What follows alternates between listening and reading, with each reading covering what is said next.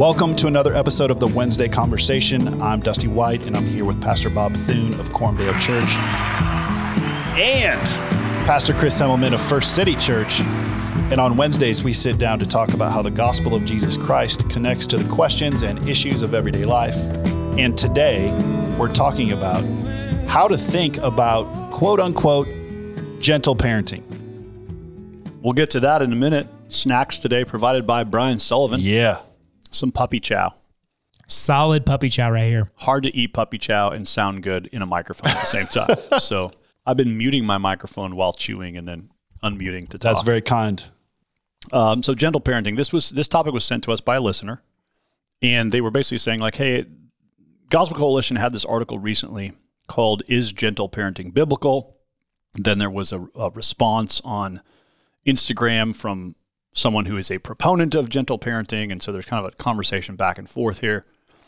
And anytime people ask us to talk about parenting topics, I really feel like that's an important topic for Christians to think about. Obviously, how we raise children affects what the next generation looks like. And man, this is a place where every parent needs wisdom. Every parent's perplexed. Everybody's looking for like, man, what should I do? And how do I do it? And how do I raise kids in a wise and God-honoring way? And so, of course, we want to take up this topic and be as helpful as we can. So let me start with like the broad strokes of the conversation, I guess. And then Dusty's looking at me with a quizzical look. Well, I just think like gentle parenting, I need you to kind of frame that up. Like, what is it? Chris was joking. This is like Christian nationalism. Like, what does that phrase mean? I think you should be gentle as a parent. That's a good thing. Yeah, not a bad. I think I might agree with that. You know, like if just with the word. But this is gentle parenting TM. Apparently, this is like a TM. You know, this is like a brand for a certain approach to parenting. And I've tried to, you know, here's what I realize as a pastor. Okay, two things. Number one, man, every parent needs wisdom, and every parent's trying to figure out, hey, how can I get some help raising kids well? And sadly, I realized, and people are answering that question on social media these days. All day. And so they're going to TikTok and they're going to Instagram and they're following people who write about parenting. And apparently this gentle parenting movement is mainly coming through social media. This author mentions an Instagram handle called Big Little Feelings, a podcast called Good Inside with Dr. Becky, a blog like Lucy at Home, and some TikTok accounts. And so there's this whole sort of movement around gentle parenting. And then the listener sent us Flourishing Homes and Families, which is a Christian sort of take on gentle parenting that's been around since 2019. It's a couple out of Texas who sort of uses their Instagram account as a way of sort of training people or equipping people for parenting. This Gospel Coalition article, here's the biggest pushback this person has. And you hear it in the title of that podcast, Good Inside with Dr. Becky. Dr. Becky, who's actually Dr. Becky Kennedy, she has a PhD in psychology from Columbia University. She says children are good inside. Here's a quote from Dr. Becky. I truly do believe that we are all good inside. When you're confident in your child's goodness, you believe in their ability to behave well and do the right thing. And, well, That's what I think about that. Chris is simply going to chew Puppy chow moment to that. The Bible does not teach that your child is good inside. In fact, the Bible teaches that the thoughts of man are only evil continually, Genesis 6:9, and that your child is born in sin, Psalm 51. So the downside here is, we got to start with the proper anthropology. Of course, your child is made in the image of God, and so there is goodness inherent in their being. But whether we're starting from a presupposition that they really want to do the right thing and all they need is a little encouragement from you, or we're starting from the premise of they're a rebellious sinner who probably wants to be their own God, means we're going to go two different directions. Yeah, right. It's interesting that you know, like Dr. Becky's mom, I wonder if she would say, you know, Dr. Becky, she was great at too, you know, just amazing, really good inside. So that's the main concern the Gospel Coalition author has, is just to say, hey, I'm concerned this is starting from an unbiblical starting point. And I think that's all of our decisions about what to do in life are downstream from our assumptions about theology. Mm-hmm. Who is God? Yeah. What does it mean to be a human being? What does it mean to live in the world God has made? As a Christian, you may not start from the presupposition that your child is good inside. And so to the extent that this approach sort of relies on that sort of thinking, let's go ahead and throw it out. Yeah. So whatever potentially good insights it has, we have to reject its fundamental foundation, though. Yes, correct. Now, I went over to the Instagram account for Flourishing Homes and Families, which is something this listener sent us, and they're trying to say, hey, we don't believe that kids are good inside. They say, we're using the phrase gentle parenting, but we don't mean it in the same way that everybody else means it.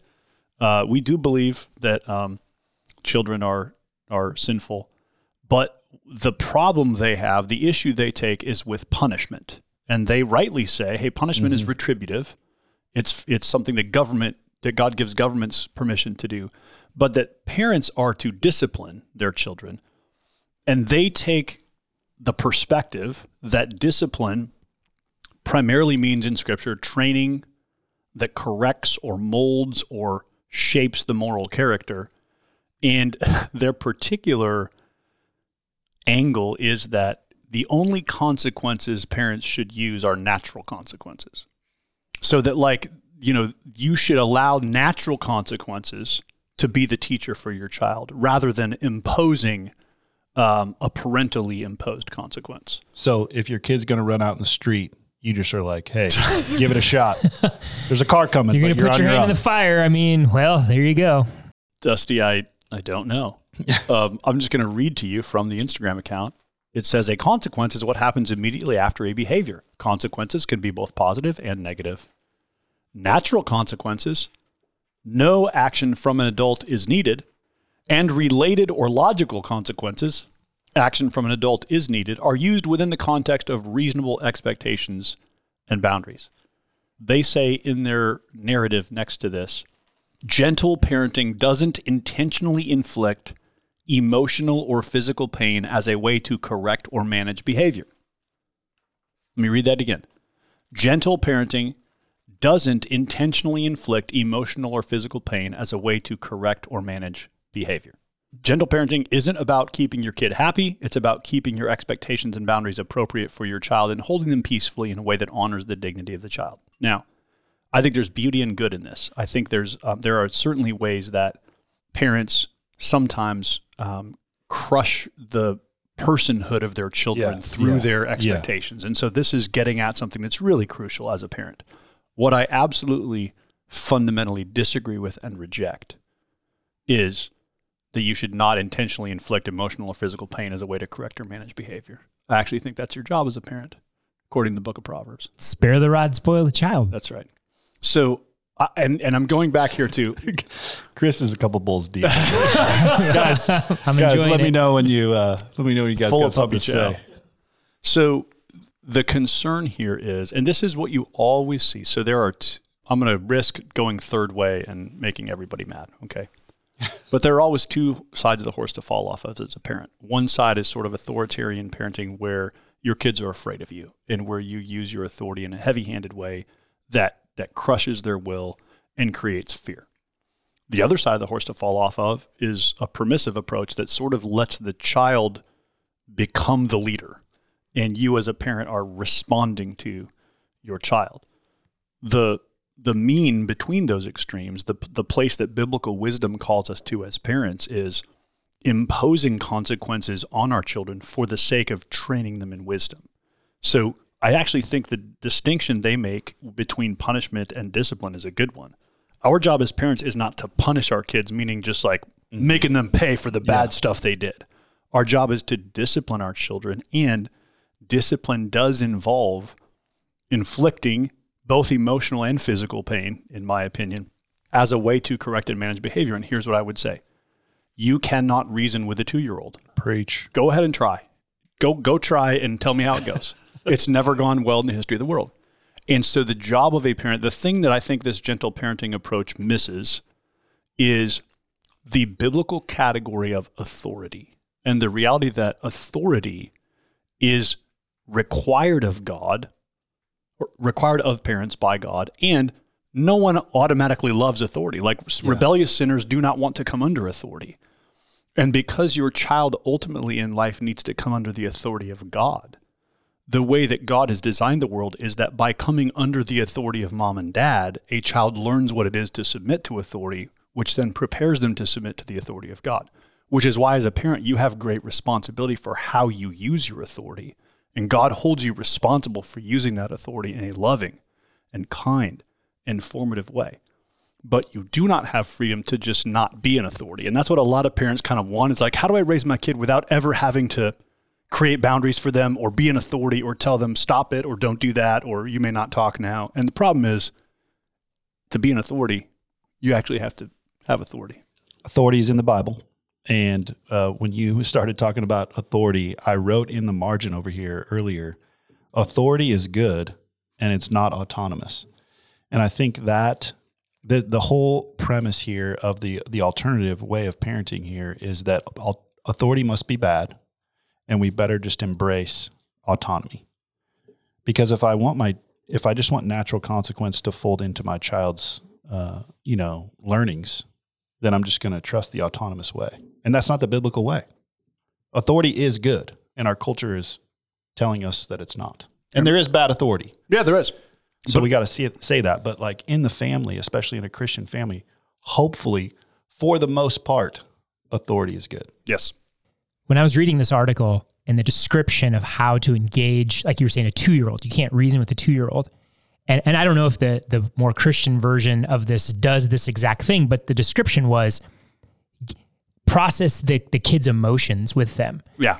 And I was reading that going, how many kids at that age even know what they're feeling? Like, No one. They don't have the insight to be able to process with you in that moment. They need sort of that parent to come in and redirect and kind of bring order to the chaos of their emotions.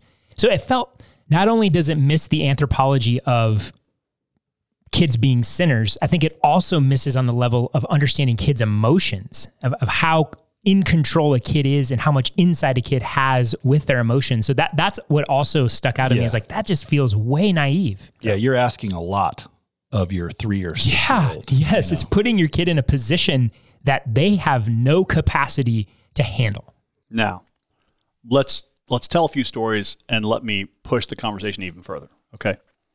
I think that we live in a moment where the authority of therapists and experts is almost unquestioned. Yeah. And so what you tend to have with all these parenting things is, hey, this book was written by a guy with a PhD, or here's a woman who's a therapist and she knows what she's talking about. And so all Christian parents are looking to like the social sciences for like, hey, here's the new sort of way of doing things. In fact, in this Gentle Parenting website, they say parenting principles that are rooted in the teaching of Jesus and backed by modern neuroscience. And I think that's a statement of authority. The play they're making is, hey, if it's backed by modern neuroscience, that's how you know, hey, this is good, this is tested. And that makes me realize, I don't think that the social sciences are bad. I think we can learn a lot from them. But where I want to push back for parents especially is to say, hey, the fact that neuroscience or that modern social science says something about it tells you nothing about, is it good or bad, right or wrong in the eyes of God. The way we know that is that modern social sciences are also what's being used to tell you that your boy might be a girl and your girl might be a boy. Like, so you have to question the authority structure that's there and ask, okay, what does God say in his word? And what can we actually learn from centuries and centuries of human history? People have been raising kids ever since the dawn of time. There have always been wise kids and foolish kids. There have always been rebellious kids and less rebellious kids. Human history has a lot to tell us here. What do we learn and see from sort of the wisdom of the centuries that has come before us? And what I realize is true for a lot of parents is a lot of people in our church didn't have good models in their own home. They don't want to do parenting like their parents did. And so they're just going like, I need some help, man. Where do I look? And if the Instagram account has something to say, I'll just start there. And so I realized the great need for wisdom here. But the story I want to tell you is a story that my mom likes to tell, because I'm just like, because this is the thing that every parent of a toddler understands. And by neglecting this, we neglect it to our own peril. My mom likes to say, and my mom is a wise woman, and she has raised a lot of kids and a lot of grandkids. And she likes to say, listen, the battle of the knowledge of the tree and good and evil plays out in every toddler's heart.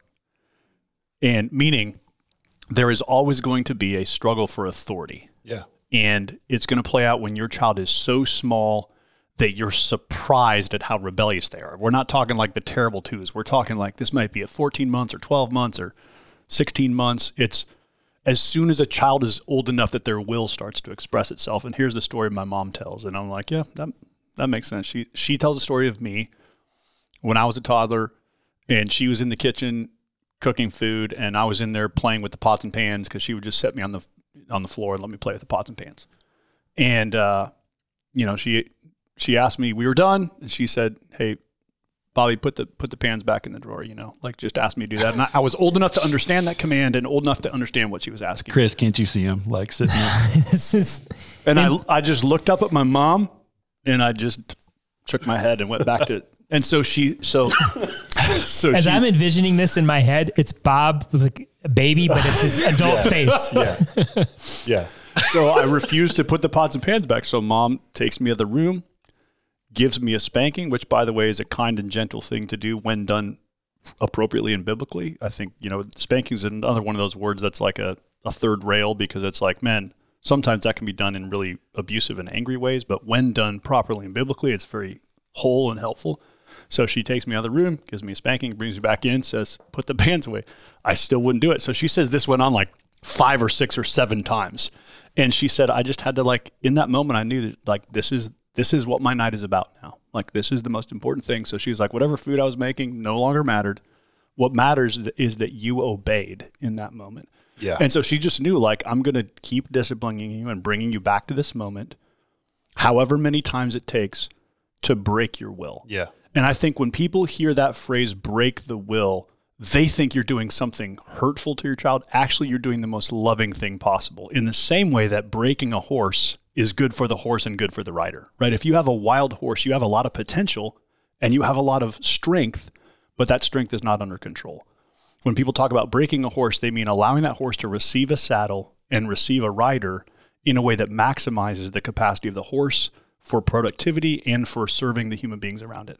And in the same way, what a toddler needs is to come to the moment where they realize, oh, I am not in authority here. I am required to submit to your authority, and you're not going to let me get away with it. And usually, once you have that fight with a toddler, it changes the dynamic of the relationship. Yeah. If you continue losing that fight to your toddler, guess what happens? You continue losing that fight for about the next 20 years. So I always tell parents, hey, whenever that moment happens, with our son, it happened when he was, crawling, and it was like an outlet on the wall where he would go touch it. And I'd be like, hey, don't do that. That's dangerous. And so I smacked his hand and said, stop. And then he went back and did it, same thing, 6 or 7 or 10 times. So that battle plays out in every toddler's heart. And my mom is just good at saying hey, your job as a parent is to win that battle. And however long it takes, be faithful, win that battle. Mm-hmm. And then children learn, okay, I don't get to be God. God has put another authority in my life.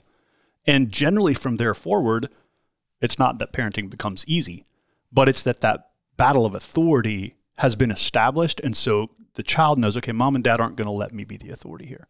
And sometimes that takes a long time. Sometimes it happens in a moment, but to me, that's the thing that this approach misses is the necessity. In the example of my toddler's throwing a tantrum.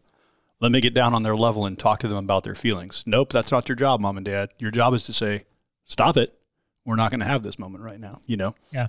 And to apply consequences in a way that brings the child to at least an understanding of okay, I can't disobey. I can't be rebellious. Now, rest assured, I have raised 4 children. They're all very different human beings. Some of them have big emotions. Some of them have small emotions. So I have seen this work across spectrums with different kinds of human beings. This is not a one-size-fits-all approach. It's not that only works if your kid is not very emotional. Nope. I'm just telling you, the steady, wise, biblical approach is you have to be an authority in your child's life. The Lord does not allow you as a parent to let the child be the authority. And that's what troubles me about this approach.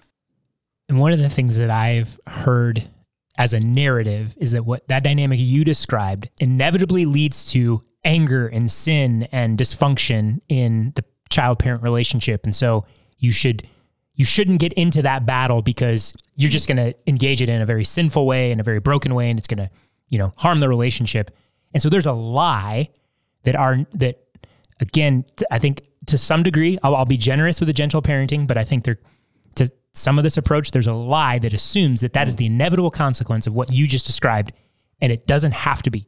Sure, does it open the door for things? And will you always do it perfectly? No. But by the power of the grace of God, you can actually do that in a way that is healthy and promotes a flourishing child and a good relationship between you and your child. So I think it's important for parents to also acknowledge where they hear this lie that this is what inevitably is going to happen to me, and I'm going to fall off this cliff of anger, and so I better not even go down that road. Where it's like, no, it doesn't have to be that way. Yeah. And you're going to need the grace of God and the power of the Holy Spirit to shape you. Yeah, absolutely. And you're going to be repenting your way through it. Yeah, exactly. You're free to repent as a parent to your kids. Speaking of the PhD folks, one of my mentors who has one of those and is an expert in relationships, he has this line. He says this, Chris, to what you just said. He says the impact of a parent who repents and asks for forgiveness has more impact than if that parent would have done it right in the first place. Amen. And so what he's saying there is like, as parents acknowledge they're screwing up to their child and are repenting, they're modeling the full gospel, right? Mm-hmm. Now, to your comment though, I would say like, you can't be flying off the handle in anger. You do need to have self-control and the fruits of the Spirit. So you do need accountability in that, and you need to get help in that and manage your way through that effectively with others around you. And Bob, a couple of comments here on stuff you said moments ago about your mom and the discipline there, the spanking. I would just want to encourage parents, man, if you don't know what you're doing there, ask wise counsel. There are people around you that can help you there. And then I also just want to note the amount of time that took your mom, people are not willing to put in. No, they're not. And so like moms and dads are like, wait, so you're saying like, I got to give up my whole evening. Yeah. And I'm saying, yes, you do. Because it's one evening. Yep. Like that shapes your character for a lifetime. Yes. And it was, it delayed dinner. Yeah, it did. Big deal. You're exactly right. Yeah. And the wisdom there of moms and dads being willing to invest in knowing when that moment's happening and saying, all right, this is now what demands my attention. That's the place where we have to obey the Lord. And to your point before that, Dusty, man, repenting, if you never get angry at your kids, you are Jesus. Like parenting is going to bring out your anger. And so what that means is you are going to have to be able to repent to your kids, say, I'm sorry, say, hey, I got angry, or I responded in an unhelpful way, or I got provoked and I didn't respond to you or treat you in an appropriate way. That's wonderful for kids because they see you're a sinner who needs the grace of God, right? Your job isn't to do it right.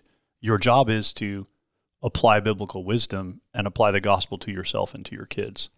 And I like that you voiced that sort of fear that people have, Chris, of like, oh, well, that, once you get into that kind of dynamic with your kids, you're going to like poison the whole relationship.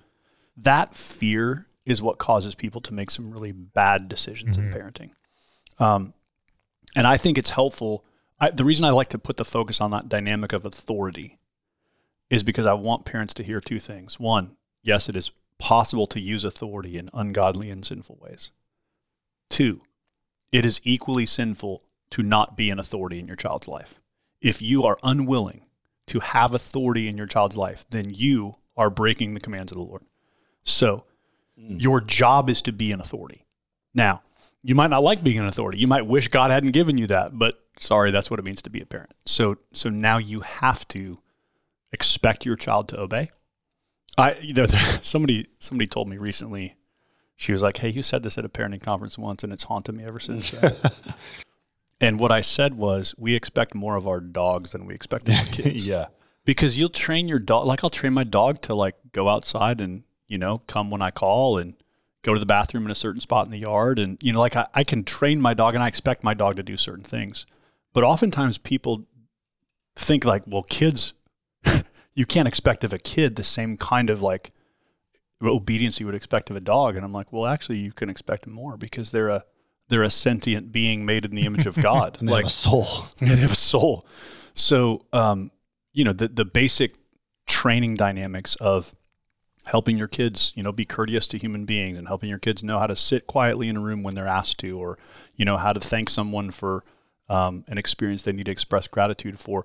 I guess what I'm troubled by in some sort of quote unquote gospel-centered approaches to parenting is that because when I preach the gospel frequently, I talk about how it's not behavior modification. And so parents get all wrapped around the axle of like, well, I'm just asking my kids for behavior modification. I'm after their heart. Yeah, I'm after their heart. I don't want to just modify their behavior. And I'm like, yeah. But the way that works is with an immature person, modifying their behavior is how their heart gets changed. Ask any addict how they got clean. And the answer is they started with detox. They started by getting the substance out and just modifying their behavior, because that's foundational to get yourself in a place where the deeper work can happen. And so Christian parents should not set those things at odds with each other and say like, well, I don't just want to expect behavior. I want to get after their heart. Your job is to do both. Yeah. And oftentimes by modifying their behavior, it's a way of preparing them for the heart work. Just like that story I told about my mom. Was she changing my toddler soul at that moment? No. But she was establishing some behavioral expectations that then set me up for learning and growth and obedience later on. She wasn't getting to your heart, but she was breaking in so that the Lord could get to your heart later on, because he's the ultimate authority anyway. Yeah. And she's trying to set you up to obey him. Yeah. My wife and I have 6 children, and we've always disciplined and raised our kids according to 6 values. The 4th value is obey authority. The 5th value is respect mom and dad. Mom and dad are always the primary authority for a long time, but you're always aiming at other authority. They're going to have teachers and other folks in their life, bosses eventually.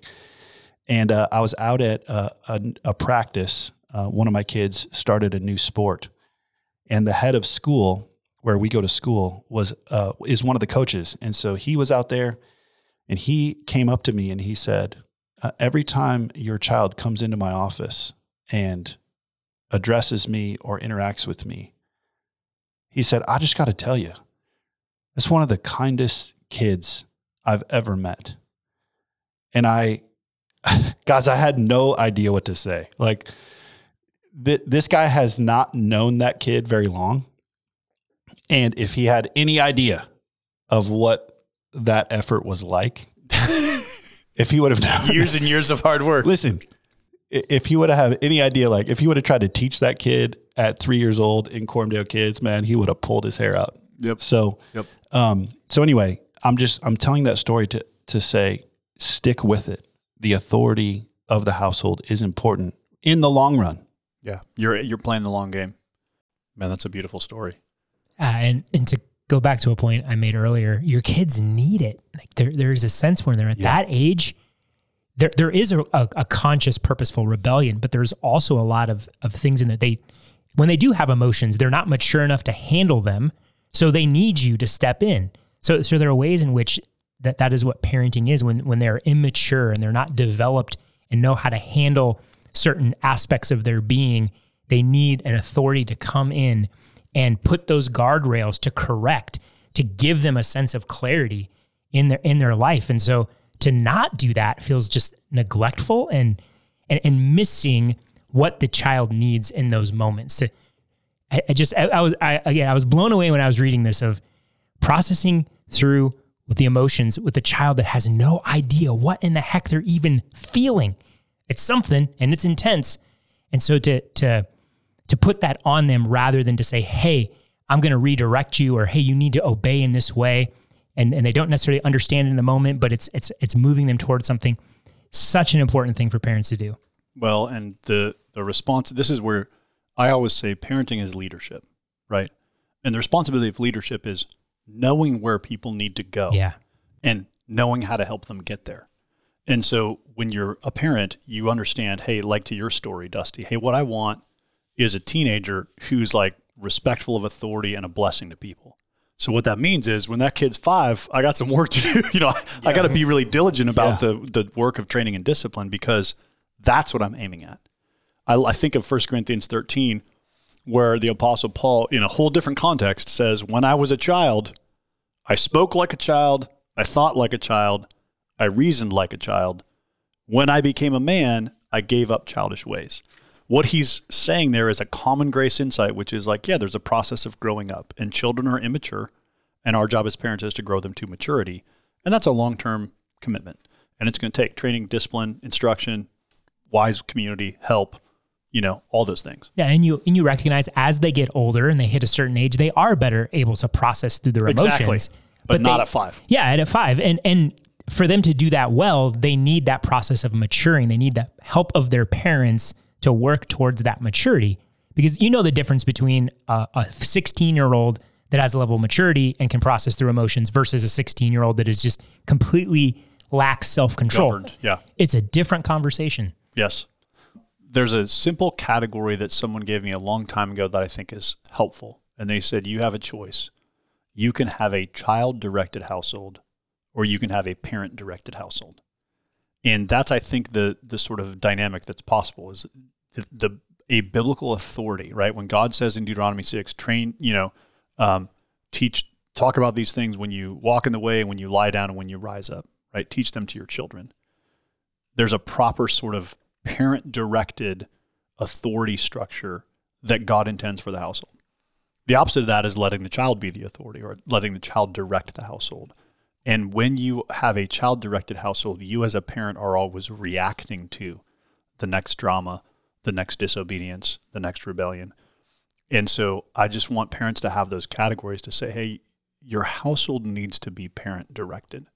You need to be the one in proper authority and under the authority of the gospel with the freedom to repent and acknowledge what you do wrong and go ask for forgiveness from your kids. And as long as we have that dynamic of authority and that dynamic of gospel freedom in place, usually raising kids is a lot of fun. It's never easy, but it's a lot of fun and it's a joy. So should you be a gentle parent? Well, yes, you should. Gentleness is a fruit of the Spirit. Should you follow the approach called gentle parenting? TM. We're not sure. I don't think so. I think there's some weaknesses to this approach. And I'm especially wanting to urge Christian parents, don't take your parenting advice from Instagram. Trust the people in your local church and ground yourself in the Word of God, and especially the book of Proverbs. Proverbs has so much to say about parenting. And, it gives you, to your point, Dusty, it gives you that long-term vision for your kids. It says things like, a wise son makes a father glad, but a foolish son is sorrow to his mother. Just helps you say, like, yeah, what I want is a wise human. I want to raise a wise human being. And so it's going to take a lot of years, but that's the thing I'm aiming at. I want children who are a blessing to their father and mother and to others. The other thing I want to urge is, Dusty, you said this a few minutes ago, is like, man, do this in community. I always say, man, one of my wife's blessings in our church is just like, she'll come over your house and sit and watch you hang out with your kids and be like, hey, here's what you're doing well and here's what you're doing wrong. And just like, you need people like that in your life, just like an older person to sit in your house and say like, hey, here's the dynamic I see. Yeah. Here's a way you could sort of get on the other side of that. My mom was great for that for tons of people. Just like, all right, let me help you like lead your toddlers. My mom taught the 3-year-old Sunday school class for years when I was growing up. And she used to like, every time somebody would bring their kid and then the kid would like melt down because mom was leaving, my mom would just look at that woman and be like, hey, things are going to be fine in 5 minutes. Just go to church. It's just like, just go to church. Your kid's just going to get over this in 5 minutes. Because, parents are so nervous about like, oh, what if my kid doesn't, they're crying back here for an hour and I'm in there in church. And so you need some of those wiser people in your life who have gone through this and who can like reassure you with like, hey, this is going to be fine. Or, hey, this is a problem. We should probably address it and get on the other side of it. So let's work together in community to build a community of both gentle and authoritative parenting. The goal of this podcast is to equip our own church for discipleship and mission. So if you're a Christian or a church leader in another context, we thank you for listening in, and we pray that this conversation might be helpful to you as you minister in your context. We always love to hear from listeners. So if you have thoughts, questions, or future podcast topics, send an email to podcast@cdomaha.com. Thanks for listening. We'll see you next time for another episode of the Wednesday Conversation.